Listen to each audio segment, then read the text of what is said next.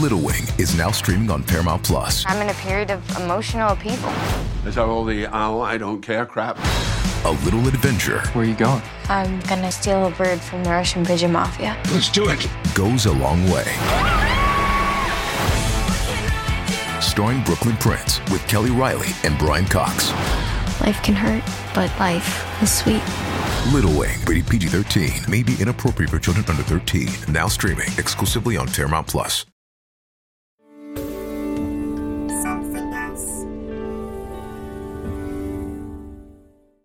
It's a lovely story by the writer Jeanette Winterson, if you remember her, Giles. I don't remember her. I know the name. Yeah, what is she great famous writer. for? She wrote something called Oranges Are Not the Only Fruit. She wrote, many years ago now, about a plumber, basically, who came to look at her washing machine, which was up the spout. And he had a broad Gloucestershire accent. He called the washing machine he. And he said, my old washing machine, I can't do the Gloucestershire accent, he's given up the goat. And she said, the goat? Are you sure? And he said, oh, yes. Have you never heard that before? And she said, well, no, where does it come from? And he said, oh, well, in the old days when folks didn't have much and mainly worked the land, a man set a lot of store by his animals, especially his goat. When he came to die, he would bequeath the goat to his heirs. And that's why we say he's given up the goat. And I remember chuckling about this because not only did he slightly mangle the expression, but he had a whole rationale for why it was given up the goat and not, of course, the standard given up the ghost. But I think his story is more credible. Well, it's certainly a lot more colourful. Given up the goat. Isn't I that love wonderful? that. So we've mentioned oranges are not the only fruit, but we haven't mentioned the title of our podcast. This is Susie Dent, and I'm talking with Giles Brandreth, and our podcast is called Something Rhymes with Purple. And it does. It does. Today, we are talking about slip-ups. So the inadvertent slip-ups that we all make, let's face it, when we're talking, when we're writing, but including those that actually eventually enter the language as the standard, believe it or not. And what do you call these? Eggcorns. I've never heard of egg. I know there's a place called Headcorn, which I think is either in Sussex or Kent. Okay. I've been to Headcorn. Eggcorn. Eggcorn. Now, an eggcorn. Okay. Eggcorn was the term that was given for this phenomenon by two American linguists. And it was based on an overhearing. Basically, when you're a linguist, you need to eavesdrop a lot. You pick up all sorts of gems from eavesdropping. I'll come back to some of my eavesdroppings, if I can call them those, a little bit later. But they overheard somebody in the Midwest of America talk about the eggcorns that were falling from her oak tree.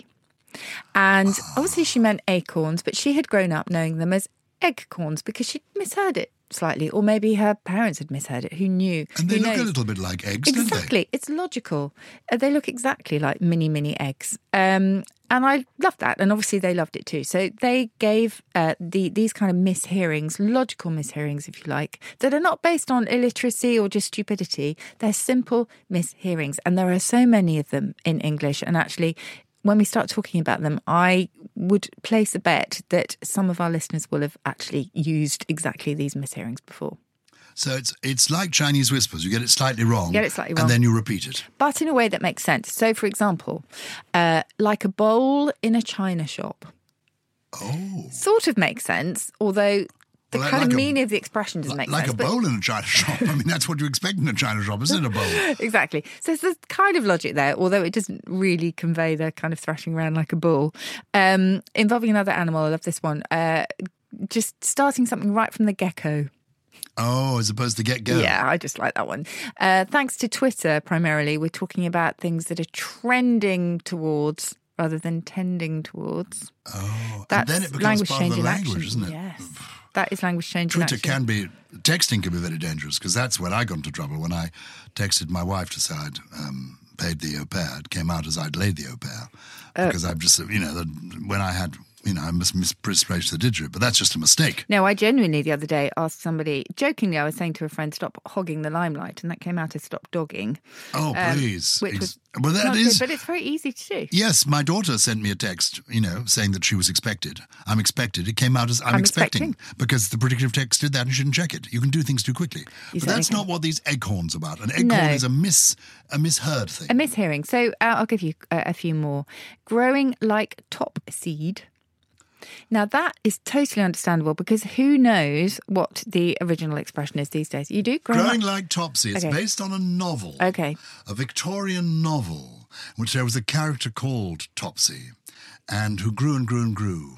That's all I know. Okay. And I used to be able to know the name of the person who wrote the novel. Anyway, it's a character in a novel, and she just grew and grew and grew. So you're growing like Topsy. Like Topsy. It's an American novel, I think. Well, there you go. But nobody's heard of it these days, so we now talk about growing like Topsy. Do you know, most of my references, nobody has heard of these days. No.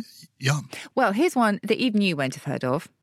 Do you ever talk about somebody who's being so ingratiating and sucking up to somebody so much that you say, oh, they're really currying favour? Yes. You ever say that? Okay. Currying favour. It's a well-known phrase. Did you know that the original was currying favel, F-A-V-E-L, with a capital F? No. Now, that goes back to very, very, very old, I think it was medieval story. You're telling me that currying favour is not correct. It was originally currying favel. Yes, it's not the original expression, shall we say. Wow. So favel was a horse that belonged to the king. And those courtiers who wanted to be in the king's good books would come and pick up a curry comb, which is the expression, of course, for one of the brushes that you use to brush down a horse, and they would brush down with a curry brush this horse to within an inch of his life in order to please the king. This can't be true. No, it's very true. And there are sort of other, I mean, I could go into various interpretations of it was a kind of allegory and the horse was cunning, etc., etc. But the main thing was a curry comb was used on this horse. And whose horse was this? Who did Favel belong to? A king. A king in this story. And that was the whole point, because they wanted to be on the side of the king, and the king would be most pleased if his horse's coat was shining and looking a softer satin. It's a lovely story. So curry comb was taken to this horse Favel, and then eventually people were like, Favel? Who's Favel? It didn't make sense, but favour made perfect sense. But to this day, we still talk about currying favour when currying actually doesn't really make much sense at all. But that is where it comes from. I think it's amazing. I want to find out who owned Favel. It's a most unusual name for a horse, or was Favel a well-known name? I don't know, actually. But all I know was a king. I don't think it was any specific king. Now, there's another mishearing, another Eggcorn involving horses, actually, which is putting the cat before the horse. Oh, instead of putting the cart before the horse? Yes. Sort of makes sense. The chickens are coming home to roast. You might be going at it like hammer and thongs. Oh, that's amusing. Going at it like hammer and thongs. And I'll give you another final one. And again, this sort of makes sense. A parting of the waves. Again? I think we've come to a parting of the waves. Some of these are do you think they're invented, or do you think they're... No, these are legitimate overhearings. I have actually seen things written down, or actually overheard them. I talked about eavesdropping earlier. So, for example, I have heard Lou Cubicles are very, very good. If you happen to have a little black book with you and you're a linguist, very good for overhearing funny things, and then you can write them down. So, a couple of examples. I heard one teenager say to another, "I've got a massive coleslaw on my lip." And then I heard another couple, it was women again, obviously, because I was in a ladies' loo, saying, "You wash my back, darling, and I'll wash yours," which I loved as well. I thought that was great. When I was a member of Parliament, briefly, the people spoke. When I was a member of Parliament, I remember making a speech, a rousing speech recommending a certain policy, and that if we followed this policy, there would be a new dawn. I was offering hope. And my speech ended by saying, "Vote for this, and we will soon see the blight at the end of the tunnel." It just came out wrong. Perfect. Because I'd planned to use the word blight earlier, and it just came out. It was most unfortunate. But I would have called that a malapropism. Well, what is honestly the difference a very between thin line between all of and these. a malapropism? Well, malapropism, of course, goes back to Mrs. Malaprop, although, again, that was Sheridan, wasn't it? Not many people will probably know now the origin. Do you think? These verbal slip-ups, yes. Let's give people something to get their teeth into here. Okay. These Eggcorns that you're talking about, I would originally have called them malapropisms because Richard Brinsley Sheridan, wonderful Irish playwright, wrote not very many plays, but in one of them, he has a character, I think it's the school, is it The Rivals? I think it's in The Rivals. Yes. He has a character called Mrs. Malaprop. Yes. And she is muddling up her words all the time. It's a running gag. he didn't invent the idea of somebody gets their words. Certainly not. Like an We have alligator. spoonerisms as well. Like an alligator on the banks of the Nile, meaning an allegory. Yes. She got her words muddled up. Yes. You can look up a whole series of them. I would say that the origin of they oughtn't to be called malapropisms. They ought to be called Dogberryisms. Because in the Reverend. Shakespeare... No, not the Reverend. Is it not Reverend? In Shakespeare's play, I think what is the play? Dogberry and Verges. Is it Much Ado About Nothing? Anyway, the Dogberry and Verges, these two characters, the Watch, they are sort of policemen of the time. Dogberry keeps getting his words muddled up. So they should be Dogberryisms or malapropisms. Or spoonerisms. Spoonerisms are kind of, I hissed my mystery lecture. That kind of thing. You have tasted the whole worm instead of wasted the whole term. The reason for that is it's Warden Spooner. Anyway, Warden Spooner was the person who, and that's why it's called a spoonerism. Misheard song lyric is called a mondegreen. You've got spoonerisms, eggcorns, malapropisms. They're sort of all fairly close, I have to say. Yeah, I mean, eggcorns tend to be replacing an unfamiliar word or an obscure word with a more common or modern word. But, sometimes they don't make sense, like right from the get-go. So you could argue that they are malapropisms. And then there's malaphors, which is a kind of new kid on the block, at least when it comes to the term, a malaphor. Now, a malaphor is a cross between a metaphor and a malapropism. Hold on, what is a metaphor? A metaphor is a figure of speech that I'm going to give you the exact definition of it now, given that I'm sitting in front of the dictionary. Figure of speech in which a word or phrase is applied to an object or action to which it is not literally applicable. In other words, it's something regarded as representative or symbolic of something else. Can you give me an example? Gosh. I wandered lonely as a cloud. Yes, that's a simile. Because I was like that. So a metaphor is... Oh, gosh. Look up metaphor and see if we can give a fun, good example of a metaphor. Okay. I'm as hungry as a horse. That's a simile. The curtain of night. A curtain of night descended. Yes, upon us. Very good. That's a metaphor. But I mean, poetry is full of metaphors. Okay. Anyway, so malaphor is something like, it's produced some hilarious examples. And again, the reason I love these is that they sound plausible. And it's only when you stop or somebody stops you that you think, oh yeah, I haven't got that quite right. So for example, it's not rocket surgery. Oh, that's brilliant. That's mixing up, obviously, brain surgery and rocket science, which I absolutely love. There is, I've talked about when the cows come... I haven't. When the cows come home to roost. I talked about the chickens coming home to roast. When the cows come home to roost, I'll burn that bridge when I get to it. Now, how plausible does that sound? If somebody said that to me, I'm not sure I would immediately trip over it. So I love all of these. And those are the sort of... I mean, there are many, I'll many burn examples. that bridge when I get to it is rather good. Mm-hmm. You could say that of sort of government policy all the time. I'll I burn guess that you bridge. could. I'll burn that bridge when I get to it. I guess you could, actually. I think that's very true. Do we like these things? Are these good? I mean, I love them. I think the whole joy of language is that it is constantly evolving and that these slip-ups, they make language more colourful and amusing. Mm-hmm.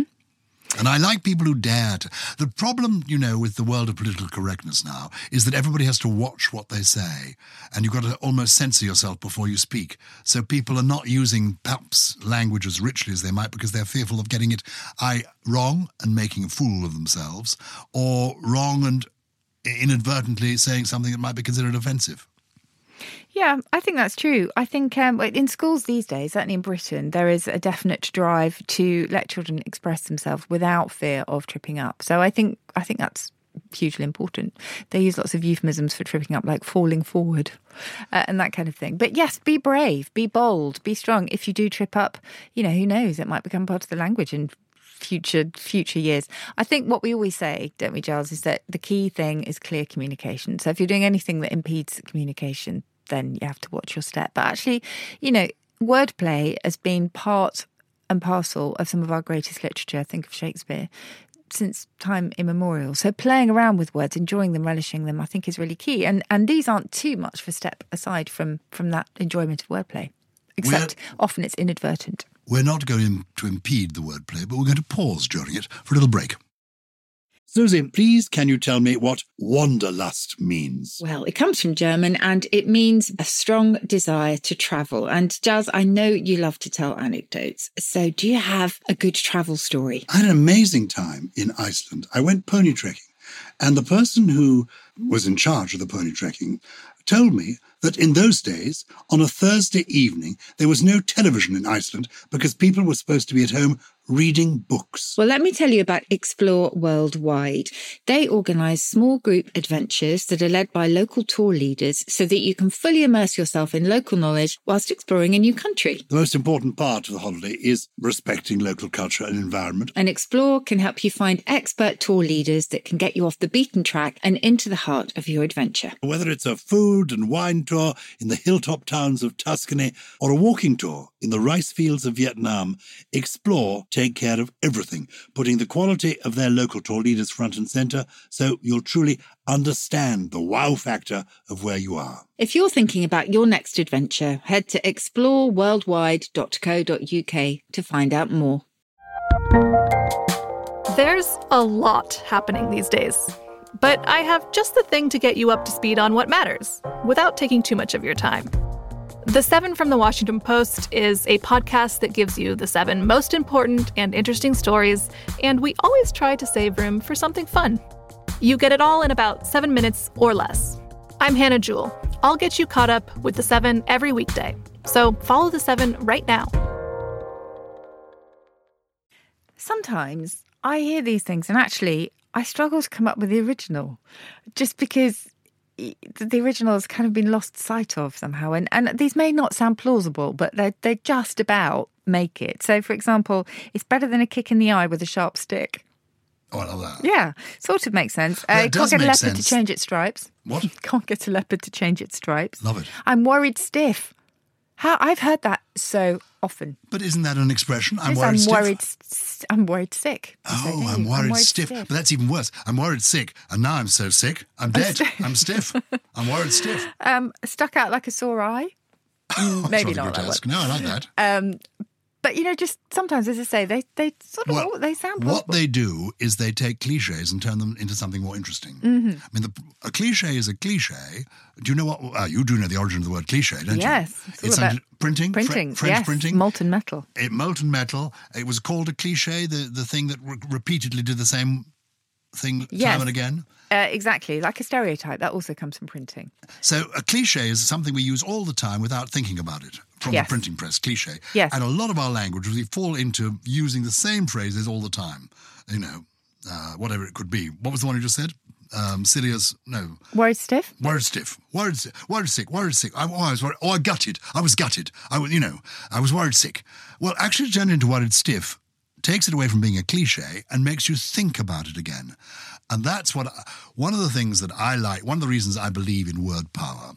And I'm very much torn with the young people, this whole free expression thing in schools. Mm-hmm.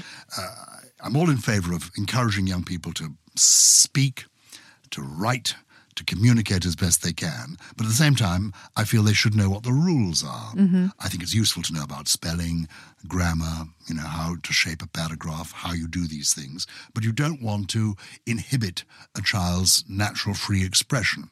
How do you encourage that? And actually getting just people to burble away is a fun way of doing it. I do a radio show called Just a Minute. And there we are challenged to speak for just a minute without hesitation, deviation or repetition. And there you find yourself just talking on automatic pilot. I bet there are loads of Eggcorns in there. And there are, because you just keep burbling away. Yeah. And because you can't repeat anything and you've got to think of new words. And that's quite an exciting thing to do. And I like that. And so what I like is also, is this an Eggcorn where I found myself once saying, people who live in glass houses, I'm playing Just a Minute, people who live in glass houses should undress in the basement. No, I think that would just be a play on That's an a play on existing. words. Yeah, I like that. But things like lemmings to the slaughter. That's good. Or adding salt to injury. Do you know, and there are some things. Adding salt to injury is really painful because it's an open wound. Open wound. What is the normal expression? I've forgotten it. You see, again, this is adding insult to injury. Insults and injury, that comes from Aesop, one of Aesop's fables, in fact. But we've lost the original reference, and that's the whole thing. And actually, I remember having a Twitter exchange the other day, an exchange on social media, about whether it was having another think coming or another thing coming. And the jury was out. Well, a lot of people said, it's the thing coming. I've got another thing coming. But no, started off as another think coming, which makes total sense. You know, if you don't do this, you've got another think coming. In other words, you will think again and you will think on it and you will rue the day and you will change your mind. It's so funny. You use expressions all the time you don't think about. You said, if the jury is out, assuming everybody knows what a jury is. The jury is out means that people haven't decided yet. Yeah. So the jury has left the courtroom and is in that little room trying to decide what the verdict should be. Yeah, we don't really explore the metaphors very often. But anyway, just go to another think coming. That was the original. But within 10 years, according to the Oxford English Dictionary, people had started to mishear it. So now, if you looked at Oxford's wonderful dictionary databases, you will find they are neck and neck, another think coming and another thing coming. And there is no correct one because the non-standard may replace the standard over time. Maybe it should be nick and neck. Rather like that. I've invented one now. Neck and neck. How interesting. So I've got it's honing in and homing in. Which That's is another correct. one. Homing in. Homing but in. people think As of in honing a pigeon, blade. or what is the origin? Well, just like a sort of you're homing a in target. on something. If you think about you're going a gun, into the home place. homing in on its target. Or you're honing in, as in honing. Because it makes sense. Pointing something in the right direction. But yeah, all these sort of vague mishearings or misunderstandings, or you might not even call them that actually, but you can see how these alternative interpretations come about, like giving up the goat. Trouble with being a linguist and lexicographer is that everyone expects you to speak perfectly without any eggcorns or malaphors or malapropisms, and that actually couldn't be further from the truth because I'm always slipping up. I do have lots of blind spots. But the one eggcorn that I can think of, which again made sense to me at the time, I know it's not the correct idiom, but I just said to a friend after a particularly bad experience, work experience, where I just said, never mind, I'm just going to chuck it up to experience. Oh, I like that word. Yeah, which actually involved somehow the sort of sense of vomiting, which actually is what the experience made me feel like. So it kind of made sense at the time. Well, sometimes people simply don't understand. My darling mother lived to be 96 years of age, and for her 96th Christmas, my son gave my mother, knowing she was a dynamic person and liked new things, he gave her an iPad to a 96-year-old lady who she was delighted to get this iPad, excited to get this iPad. She had no idea what it was. She knew it was called an iPad. She thought, this is for real, that it was an electronic incontinence pad. No, genuinely. Because if you didn't I for incontinence. what would you know? What is the I for in iPad? Good point. What is the I for in iPad? But I'd hate to think what she did with it. Well, she did, and then she died with a smile on her face on Boxing Day. You're sipping your cup of coffee there. That reminds me of another eavesdropping, which was in a coffee queue, another good place apart from Lou's, for tuning in to people's kind of linguistic transgressions. And that was a lovely one. Actually, two I can think of now, two in the coffee queue. One was a woman who was very, very cross with a work colleague, clearly, and was just having a right go. And finally turned to her friend and said, but his attitude is the whole crotch of the matter, which I loved. That made me laugh a lot. And then, not on the same day, there was another person. You know how people tend to be kind of over-exuberant, so sort of linguistic inflation, you just say, oh, you're a hero, when somebody's just, put your coat on for you or something. It was one woman saying to another who'd bought her a cappuccino, she put the cappuccino on the table and her friend said, oh, thank you, I'm internally grateful. Oh, that's lovely. Again, made sense. Yeah. Made sense. The best one, though, was applied to me, and actually I rather enjoyed this one. It was one man passing on a compliment to me, turned to his friend and he said, I told you, she's a minefield of information. I really like that one. My grandson came back and said somebody had kicked him in the goalies. In the goalies? In the goalies. Well, kids come up with these things because he came back from football. And he'd obviously overheard that expression, and there was a touch of the Eggcorns there, but I rather liked it. I love it. And to this day, my youngest, who loves a good game of football, talks about the team Huddersfield. Huddersfield. I love that. They're all in a huddle. Time for the trio, please. Time for my trio. Okay. If you're new to this, these are 3 words, real words, genuine words that do exist, not invented by Susie, that we think well, we want to try and get them into our vocabulary. Yes, I would just say not necessarily in all dictionaries. Some of them are very old. Some of them are not used enough, sadly, to sort of deserve inclusion in the dictionary. We must do a podcast on how words get into the dictionary. Yes, I'm always being asked that one. How it happens. Okay, the first one is quite beautiful, I think. It is petrichor. Petrichor. Petrichor. Petrichor. Petrichor. Anything to do with a Petri dish? Anything to do with the Petri? Is it some kind of a bird in a Petri? No. Yes, sort of. You've got the kind of the stone bits. It's related to petrified. The original, we still actually retain this sense sometimes. To be petrified is to be turned into stone. Really, of course, St. Peter. Being the stone, the rock on which the church is built is St. Peter. There you go. All linked. Petrichor. Petrichor is that beautiful earthy smell that occurs when rain falls on dry soil. So during the summer, after a long period of hot weather, you get a sudden rainfall after a long dry period and you will breathe in the scent of petrichor, which I love. I love that. Is that your favourite scent? No, basil is my favourite scent, or freshly cut grass, I would say. I think newly mown grass, yeah. You can't do better than that. Actually, fresh bread. Oh, yes, that's good too. Outside a bakery, very fresh good. bread. Shall I tell you where it comes from, petrichor? Because it's quite beautiful. Well, we talked about petra meaning stone, but ichor, from the Greek, is the fluid that flowed in the veins of the gods in Greek mythology. So that's how beautiful the scent is. Isn't that gorgeous? Love that. I love it, petrichor. Petrichor. Okay. Is okay another of your words? No, my second one. Though we will be doing a whole podcast on the origin of okay, so controversial, never been quite worked out. What's your second one? Well, we are all being encouraged these days, quite rightly, to use our own coffee cups. Rather than use the sort of the plastic ones that are provided by coffee stores, purely because those ones aren't recyclable. However, the cardboard sleeves that come with your coffee cup are indeed recyclable, so they're not too bad. Yeah, they're not so ecologically damaging. Exactly. But did you know that there was a word for that sleeve? The cardboard sleeve around your coffee cup? What's it called? It is a zarf. Oh. Z-A-R-F. Yes. And zarf, is that a word from your beloved German in origin? Sounds like it, doesn't it?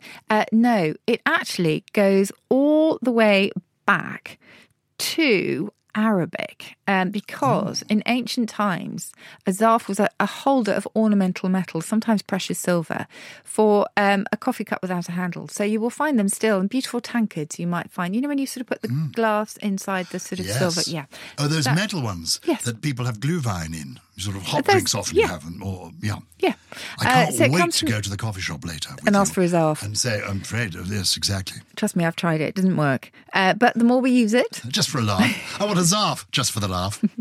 The more it might go in. So that's my second word. Oh, but look, I've come up with an eggcorn. Okay. He who zarfs lasts. You get it? As in who laughs lasts? He who zarfs. Because if you've got the zarf around your thing, you last longer because you can hold it. All right, forget it. Move on. What's your third one? I get it. Okay, so my last one is to spuddle. To spuddle.